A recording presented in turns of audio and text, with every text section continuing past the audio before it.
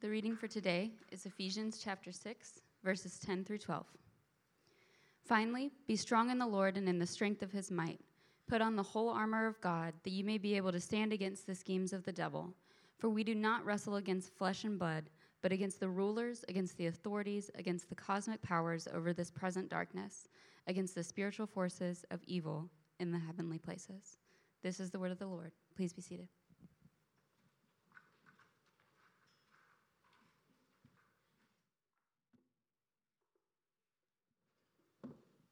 Well, thanks, Laura.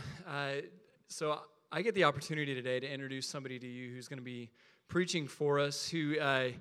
Vermon Pierre is the founder of Roosevelt Community Church. They founded about 13 years ago.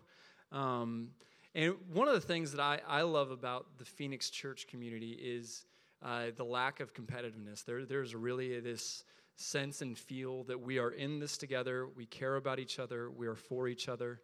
And I think one of the greatest examples that I see in that is the connection between Redemption Church and Roosevelt Community Church. So right there on, First Street in Roosevelt? It's an incredible church. Vermon has been the pastor there for a long time. He and his wife, Danae is the executive director of the Surge Network, which is something we're a part of. He is on the executive board of that, right? And then he's also on the executive board of the Gospel Coalition. But all that said, we are just so blessed to be able to have him here today. Please give him a round of applause, welcome him, greet him, and here he comes.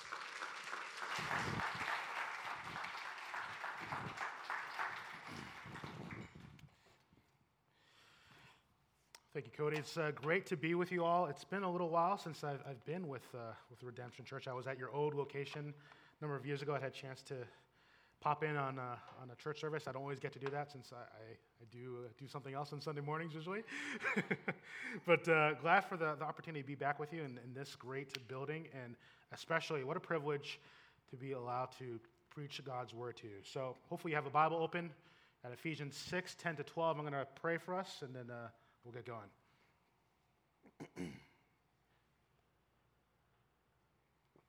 Lord, we thank you and praise you for the opportunity we have to come under your word, Lord, and that's what we want to do. We want to hear, Lord, what you want us to hear.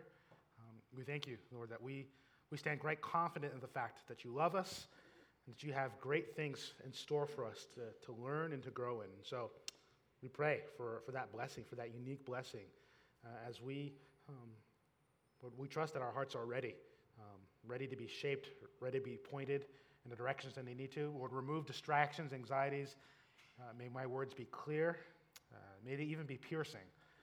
But Lord, may they ultimately be building us up more into the image and likeness of the Son. In his name we pray. Amen. I read an interesting article a number of years ago about casinos. A number of you have seen pictures of casinos, or you've probably been in one, if you want to admit it. If you go into a casino, I mean, there's some things you would immediately see. You would see people playing the slot machines, right? A lot of people doing that. You see people playing blackjack at the blackjack tables. You would see people playing roulette and placing their bets on different numbers and hoping the ball lands on their number.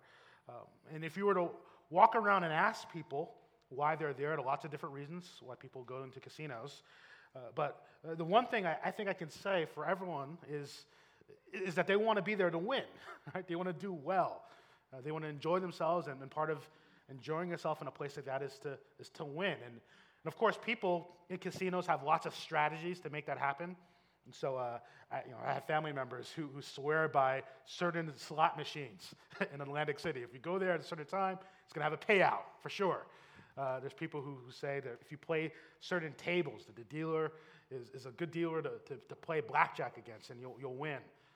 Other people really are sure that if they play certain numbers on the roulette table, those numbers tend to come up, right? And they're more of a chance to win at those particular occasions. And so lots of different reasons why people go to casinos, lots of different beliefs in how they're able to win and succeed in those places. But that's not all that's going on in casinos.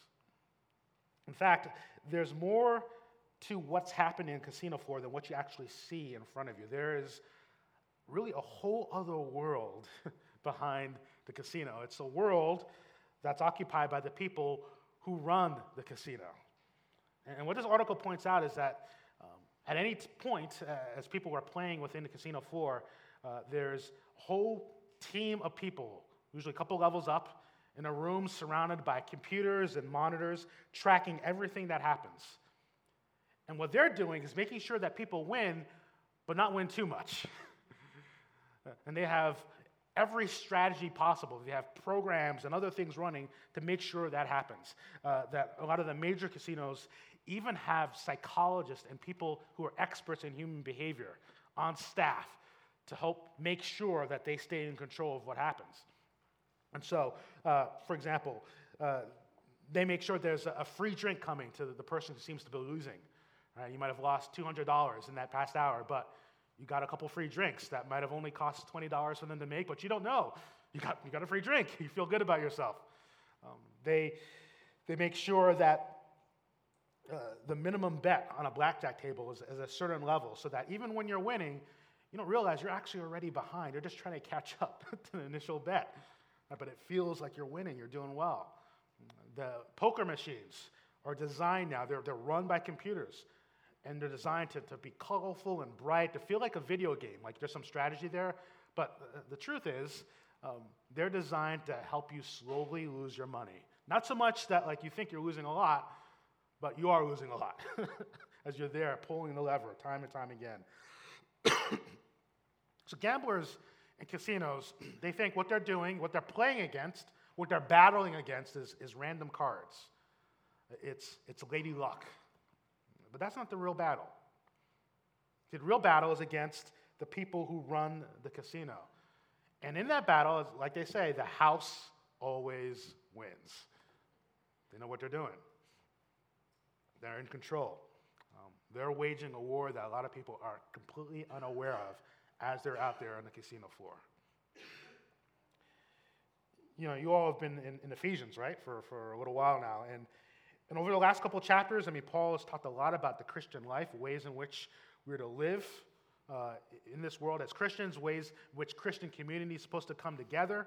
Just the last couple of weeks, you saw some of the ways relationships are meant to look like in Christ, or the ways we're to engage in marriage, the ways we're to parent, how work looks like.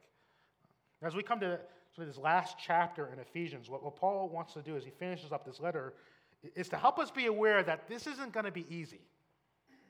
It's not going to be easy to do the things that he's been writing about and encouraging us towards. It's going to be a struggle, a battle. We can say even a war. And it's a battle, though, that a lot of us don't see. A lot of us are not aware of that. We see what's in front of us, and we think we're in control, that we can manage it, but in fact, we're just like the people pulling the lever. We think we have control over the life that we're living and the influences that come at us. But in fact, we're not nearly as in control as we think. And this morning, what I want to do is just sort of two major buckets we're sort of going to play with here. We're going to sort of try to understand the battle that we're in and try to really appreciate what we often don't see, but what's really going on, the battle that we're in. It's one area, but then the other area I want us to be in is the help that we need to be able to face that battle and to be able to not lose it, but to win it. So first, the battle that we're in, and the enemy we face in that battle. Let's talk a bit about that. Verse 12 of chapter 6 in Ephesians lays this out for us. Let me read that. It says, "For we do not wrestle against flesh and blood, but against the rulers, against the authorities, against the cosmic powers over this present darkness, against the spiritual forces of evil in the heavenly places." So what Paul is saying here is that there's a tendency to look at flesh and blood, what's right in front of us. And Paul is saying that's not all what's going on there. That's not all that's happening. That's not the real battle. The battle that we're in is actually a spiritual battle, a reality behind what we see in front of us. And make no mistake, it's a battle. Right? This is not rock, scissors, paper here, right? This is not, we're not just throwing dice or something random. No, this is a battle. This is the word that's used there. We're wrestling. So this is hand-to-hand combat, close quarters combat. You're in it. It's in your face. It's a real struggle. It's spiritual warfare. And the enemy we face in this spiritual battle is the devil. Or the Bible also refers to him as Satan. It's the devil, it's Satan and his demonic forces. They are opposed to God. They're opposed to the chief creation of God, which is us, human beings. And their aim is to influence the way we think, what we desire, the choices we make and don't make, to do everything that they can to bring in the kind of temptations and the kind of believable lies that make us draw away from God and away from the good purposes God has for us, the things that God originally created us for. Their intention there, their aim in this battle is to pull us away from that, to sink us deep into our own selves, to seek us deep in our own sin. And sin here, I mean the tendency, our natural tendency to not follow God, to not follow his good purposes. And Paul says they're a powerful enemy.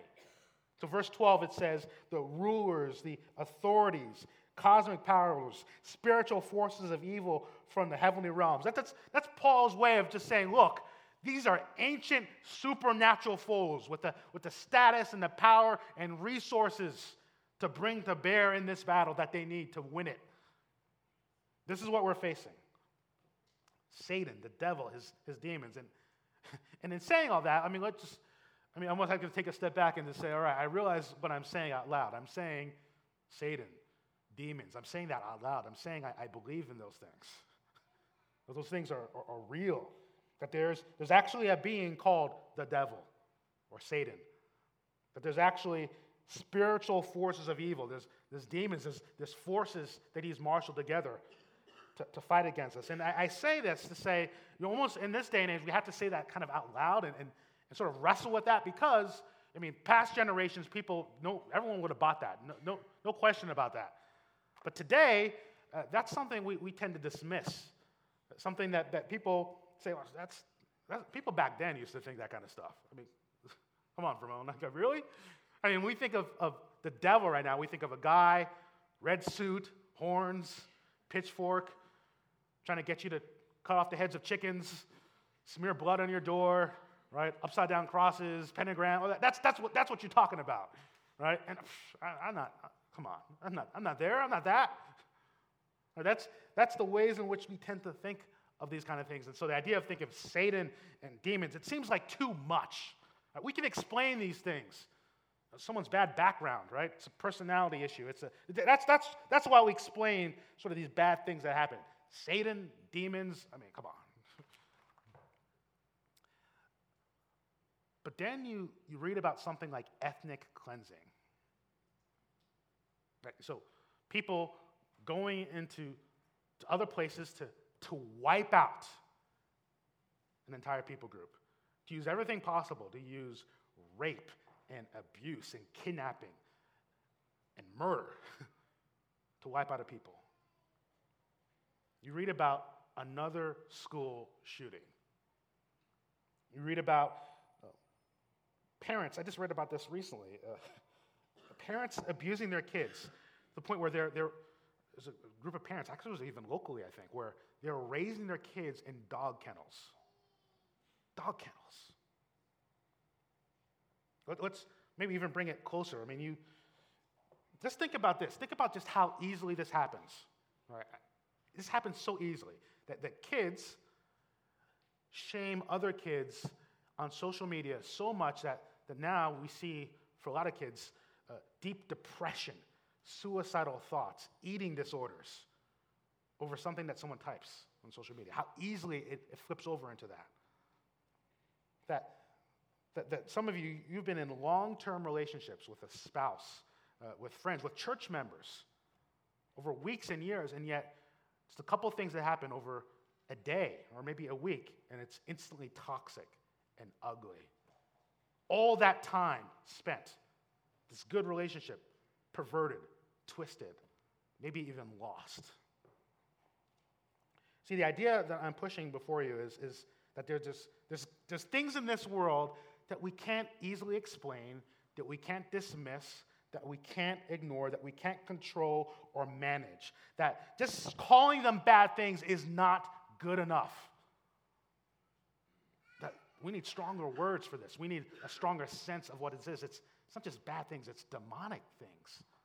It's satanic things. That's the only thing that makes us make sense of it, that it's not just abstract, meaningless things out there. That if you think of the kind of evils that get perpetrated in this world and how these kind of evils are particular, they're almost personalized.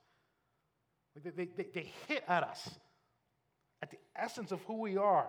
The reason they're personal and direct is because there's a personal influence behind it. There's personal passion behind it, that there's a devil and there are demons. I believe those things are true, and that they have particular interest in pushing you far away from God, and they'll use whatever they can to do that. In fact, that they are in this world and able to use institutions and corporations and governments, that they want to use the people around you, even your own family, even your own marriage, even your own desires and feelings, to do everything possible to attack you and draw you away from what's good and right and true in God. This is the reality we're really in. And I say this to say that this isn't, there's sort of a flip end of this where you can begin to say, well, everything around me is satanic, right? So if you're biting your hangnail right now, don't blame Satan for it, all right? Because it feels good. I do it myself, right? That's why you bite it, right? It's not to say that everything around you is the devil made me do it. That's not what we're saying here. However, I do want to say, and I think for our particular audience, I think our danger is more to think like it's not actually happening. The danger for us is to not admit that there's more satanic, demonic attacks happening around us than we care to admit and realize. That part of this is realizing this is happening and then maybe even recognizing what's going on. They might say that the form in which it happens. And so if you take a moment to almost do what I call a case study, some examples of which, examples in the Bible of how Satan acts and things I think that are helpful for us to see, well, this is what he tends to do. Well, so let's consider for just a few moments, so Adam and Eve, right, and Jesus, the temptation Satan did directly to Jesus. One of the things that I think I immediately noticed in looking at that is that there were personalized attacks in those situations. And if you think about this, do you wonder why we all don't sin in the same way? Like if you put everyone in the same situation, it's not like 1, 2, 3. We're all going to screw up right at the same moment. One situation is okay for some people, and another situation is not okay for other people. One temptation is great for one person, one temptation is not so great for that person. Reality is, our temptations, the things that make us fall away from God, are tailored specifically to you. You know them. You know when they're coming. Again, because there's personal beings behind it to lead us in those directions. So you notice Adam and Eve, with them,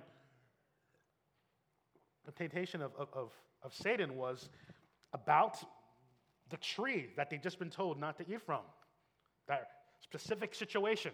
There's a lot of other things going on, but Satan attacks something that's of personal interest to them. With Jesus, Satan brings in the fact that he's been fasting all this time. And so his temptation is a personal situation, isn't it? The fact that he's hungry and he's being tempted to use God's power selfishly for himself to fix that issue. So I think satanic attacks, there's a personal dimension to it, but there's also, it's worth saying that I think we can identify satanic attacks by the ones that seem especially tricky and subtle. The ones that are really, I think one of Satan's best devices is to give us just a little bit of truth, right, to hide the lie. That Satan's attacks aren't necessarily sort of in your face, head-on assault. They're more sneaky and deceptive. So you notice in verse 11 it says the schemes of the devil. So that word schemes, it implies strategy, deception. Even the word devil, it literally means deceiver. I mean, it's a clue to what he's about. Jesus calls Satan a liar. What Satan likes to do is not just sort of kick evil right in front of you, right, and hope you're going to trip on it. It's to put a light frosting of good and truth on the lie, on the evil, and to push it into our lives. And so we see, I think I'm all right here. Then all of a sudden we've been trapped in his attack. Adam and Eve, notice what the devil does there, the serpent. He says, did God really say can't eat of any tree? Now, There's some truth in the sense of God said you're not to eat from something, but he didn't say you can't eat from any tree. Just one tree. A little bit of truth to disguise the lie. He says God doesn't want you to know the knowledge of good and evil. God never said that. He's giving them a command, right? But to make them doubt God's interest for them. But Jesus, we notice how the devil, there he uses Bible verses. The Bible, that's good. But he uses it in a way to try to draw Jesus away, to say, Jesus, look, you can throw yourself off this building. In the grace of God, by God's grace, he's going to take care of you. Look at these Bible verses I just plucked out because the Bible is good. Tempting Jesus to abuse the grace of God in that situation. See, Satan and his forces will use, good desires, your desire to be happy, your desire to be safe, your desire to be free, and to convince us that we should do whatever we can, whatever it takes to get those desires met. Accept whatever compromises you need to get that good desire, to get that situation that you need. And in that, we're attacked, right? And we fall away from God, away from his good purposes. You're a hard worker, aren't you? You provide for your family. So yeah, you lost your temper. You lost your temper just then really badly, but they should understand how hard you work. You've had a long week. You need rest. Doesn't redemption talk about Sabbath rest? Right? So I need rest. So it's okay for me to basically check out and just stare at my phone and tablet all weekend long. Ignore my spouse, ignore my kids, ignore my friends. Skip out on small groups. I just need to veg, right? And ignore everything and everyone around me that needs my involvement. So I'm resting. I'm in a dysfunctional relationship, and you know what? This is not going to get better. Why am I even trying? I've tried enough. I've tried really good. And sure, I've had some of it's my fault, but some of it's their fault, and it's their turn to try now. So it's not worth it anymore. I'm going to step out of this. See, in all those things, there's a little bit of truth, right? It might actually really be dysfunctional. You might really need rest, right? And you probably are a good worker, good family person, good friend, all those different things, but all of it is to disguise the lie. And the lie is almost always in the direction of encouraging you to be selfish or to have self-pity or to feel self-righteous. Again, it's one of the more effective satanic strategies to tempt you in the direction of saying, look, trust in your own righteousness. Trust in your own wisdom. You can manage this. You got this under control. You know what's good and right and true. You don't need to hear from anyone else on this. You've got it together. You've thought this through. Make the choices you want. Follow through in the desires that you have. And this is the battle we face. This is how he comes at us. In multiple ways, in multiple forms. Notice it says, not just the scheme of the devil. This is not one and done for this guy. Right? Schemes, multiple attacks, multiple forms. And look, the devil, he's been around a while. He's been doing this for a bit. He's had thousands and thousands of years, right? Long time, over the course of this whole world, over the course of human history, to study and to know our tendencies, to know what draws us in, to have the perfect strategies to lure us away from God and deeper into our sin. That's why sin, for some of you, it feels so enslaving and so binding. Of course it does. You've got people going after you who've been waiting for the right moments to spring the trap because they know us and how we are and what we tend to be. So, what's the application point here? Well, it's this. Man, we're in some deep trouble. We cannot beat this back, can we?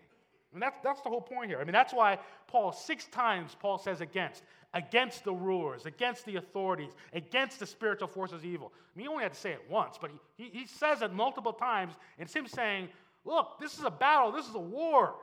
This is a struggle. All the things I've been writing about and talking about, I want you to understand, like you have forces fighting against you to go in those directions.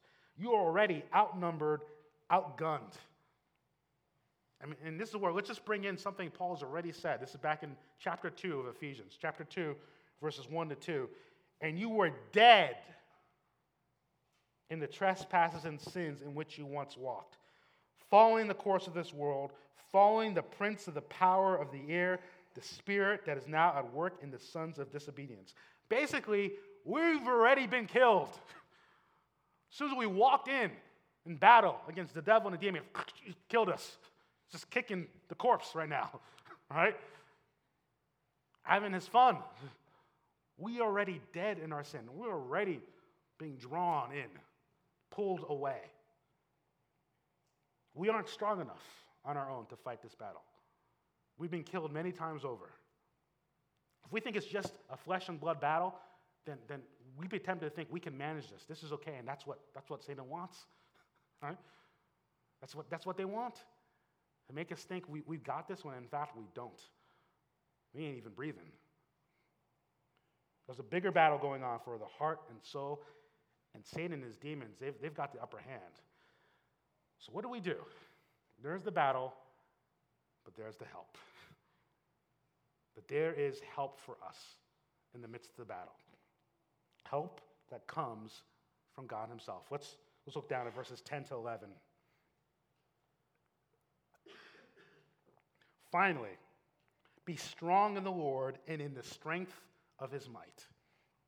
Put on the whole armor of God, that you may be able to stand against the schemes of the devil. The Bible's saying it's possible for us to fight back. And how do we do that? How do we stand against the schemes of the devil? Is by doing this, by being strong in the Lord and in the strength of his might. And how do we do that? Well, it's by putting on the whole armor of God. With the whole armor of God, we can stand against every scheme the devil comes up against us. So let's break this down. I mean, that's a lot of Christian words in there, right? A lot packed in there. What does that even mean? Is that just some Christian stuff? Well, let's break it down a bit. I mean, so we've been saying there's this battle, right? Spiritual battle, devil and his forces, and there's a lot of ways in which we can come up against it. So let's just use that imagery of armor. Imagine that, like, either consciously or subconsciously, you're putting on armor. My righteousness, right? My status, the resources I have. Maybe for you, it's the armor of passiveness or ignorance. I'm just going to ignore this, right? Others of you, it's the armor of I am strong enough. I got the willpower to do what I want to do. All sorts of different types of armor. And again, the Bible is saying, you got nothing. You're bringing nothing. You think he hasn't seen that before? Oh, yeah, I remember that. I saw that 2,000 years ago. They called it something different back then. It's the same thing. Right? All these different things that we think are helping us, but in fact, we're just pulling the slot lever. Thinking in the control, but we never were.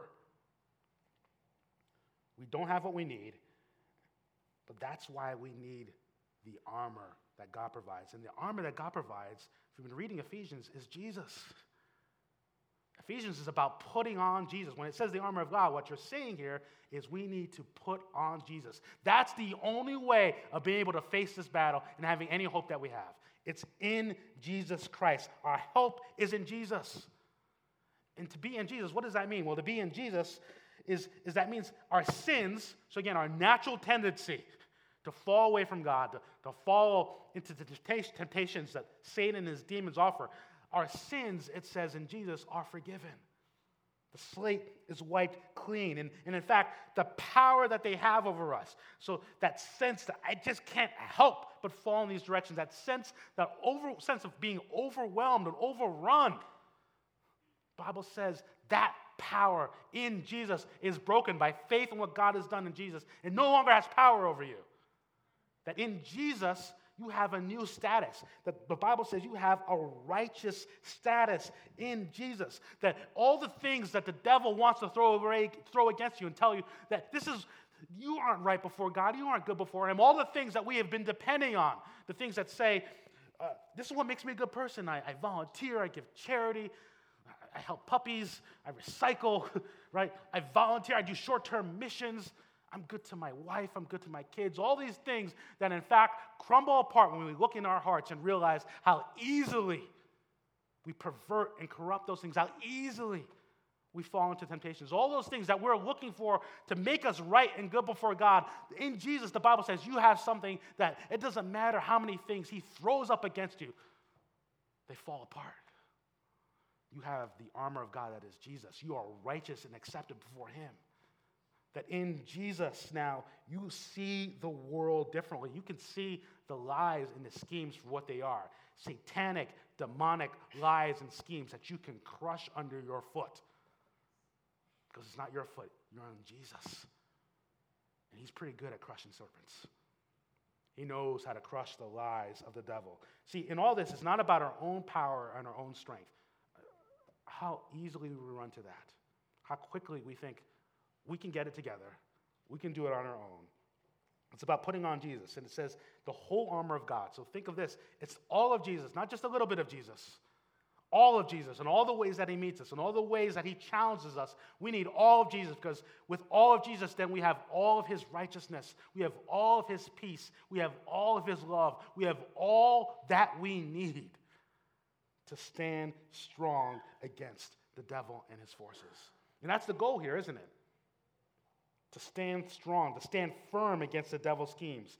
Notice what it says there, to stand, right? As opposed to, it doesn't say, put on Jesus so that you can now parachute into enemy territory, march against the castle, and claim territory. In the name of Jesus, I claim this territory.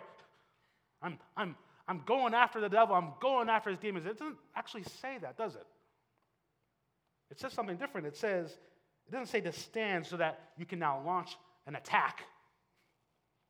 It says stand because the attack has already been launched. See, from the perspective of the Bible, the great battle has already been fought. Someone has already parachuted in. It's who you're in. It's Jesus. You see, the one we are in, the armor that we put on is the armor of the victorious general.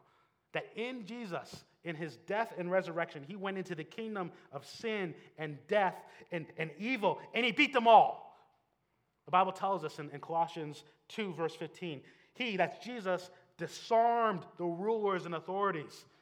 He stripped them of their power, and then he put them to shame, triumphing over them in him.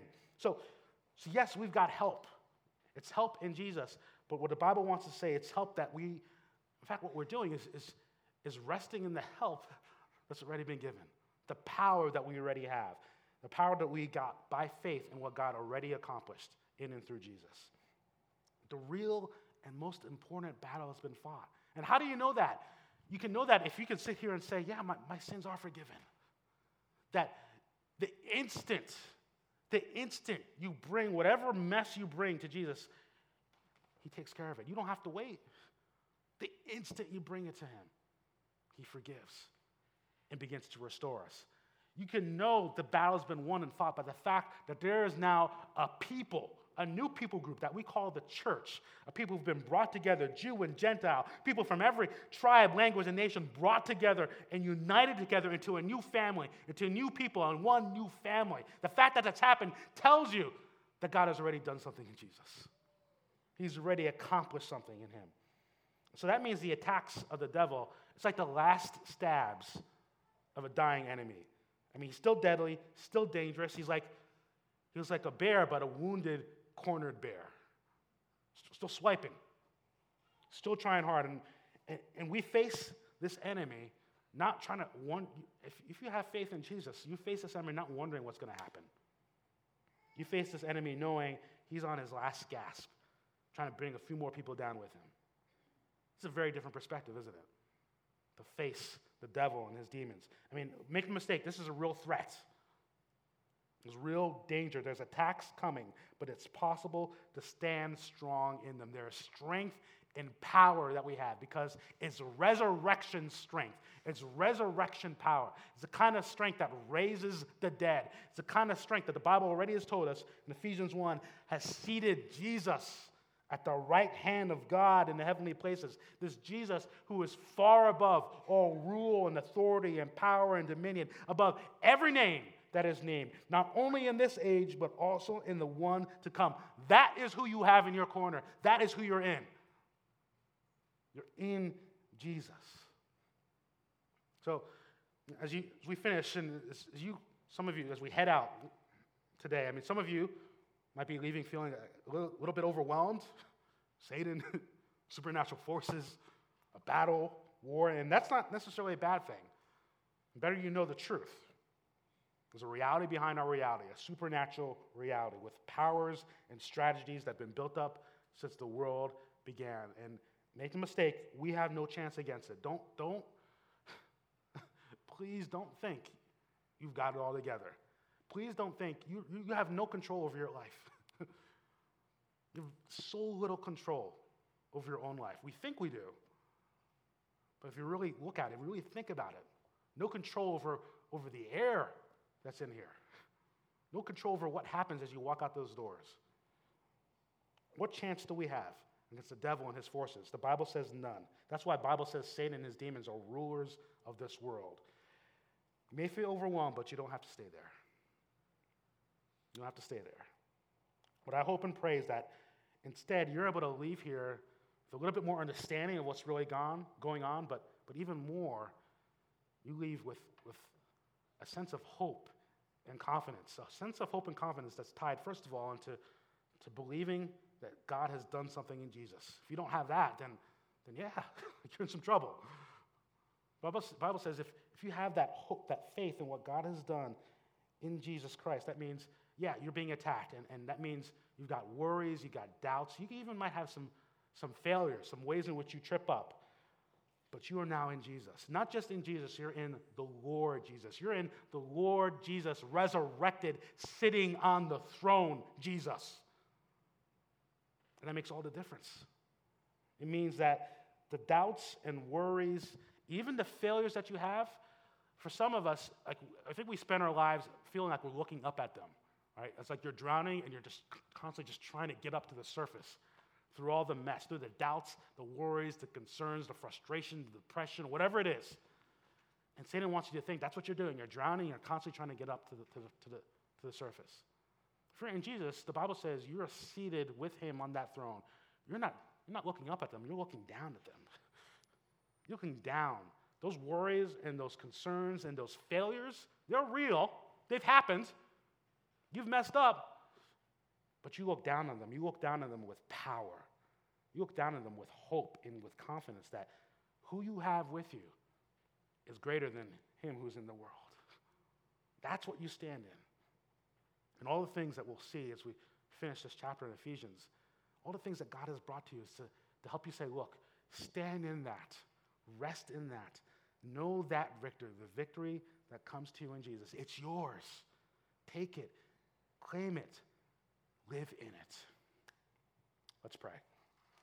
Lord, we thank you that in a world that is often confusing and concerning and overwhelming, Lord, you've given us, first of all, the knowledge of what's really going on, but also, Lord, the power that we need, or the help that we need.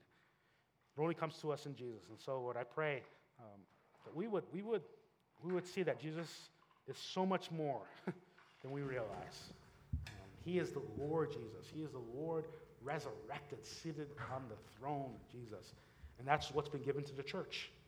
And that's what's been given to us.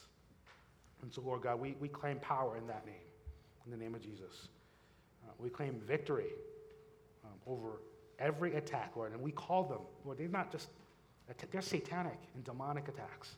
We see them for what they are.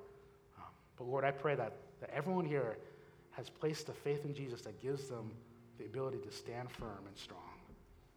Lord, may we have that perspective. May we live that out. We thank you. We bless you for what you've done for us. In your name we pray. Amen.